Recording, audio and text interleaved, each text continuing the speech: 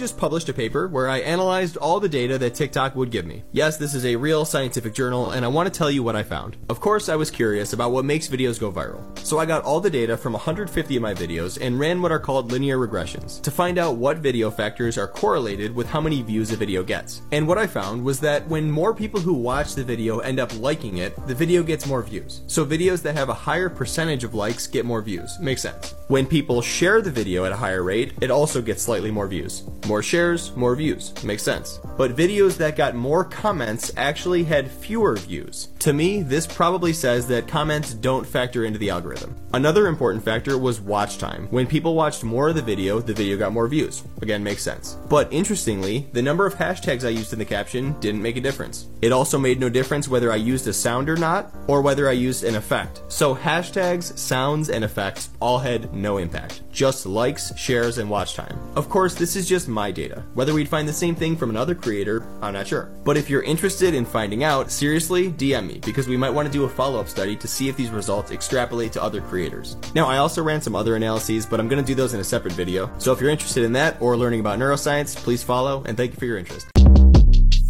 Shortcast Club.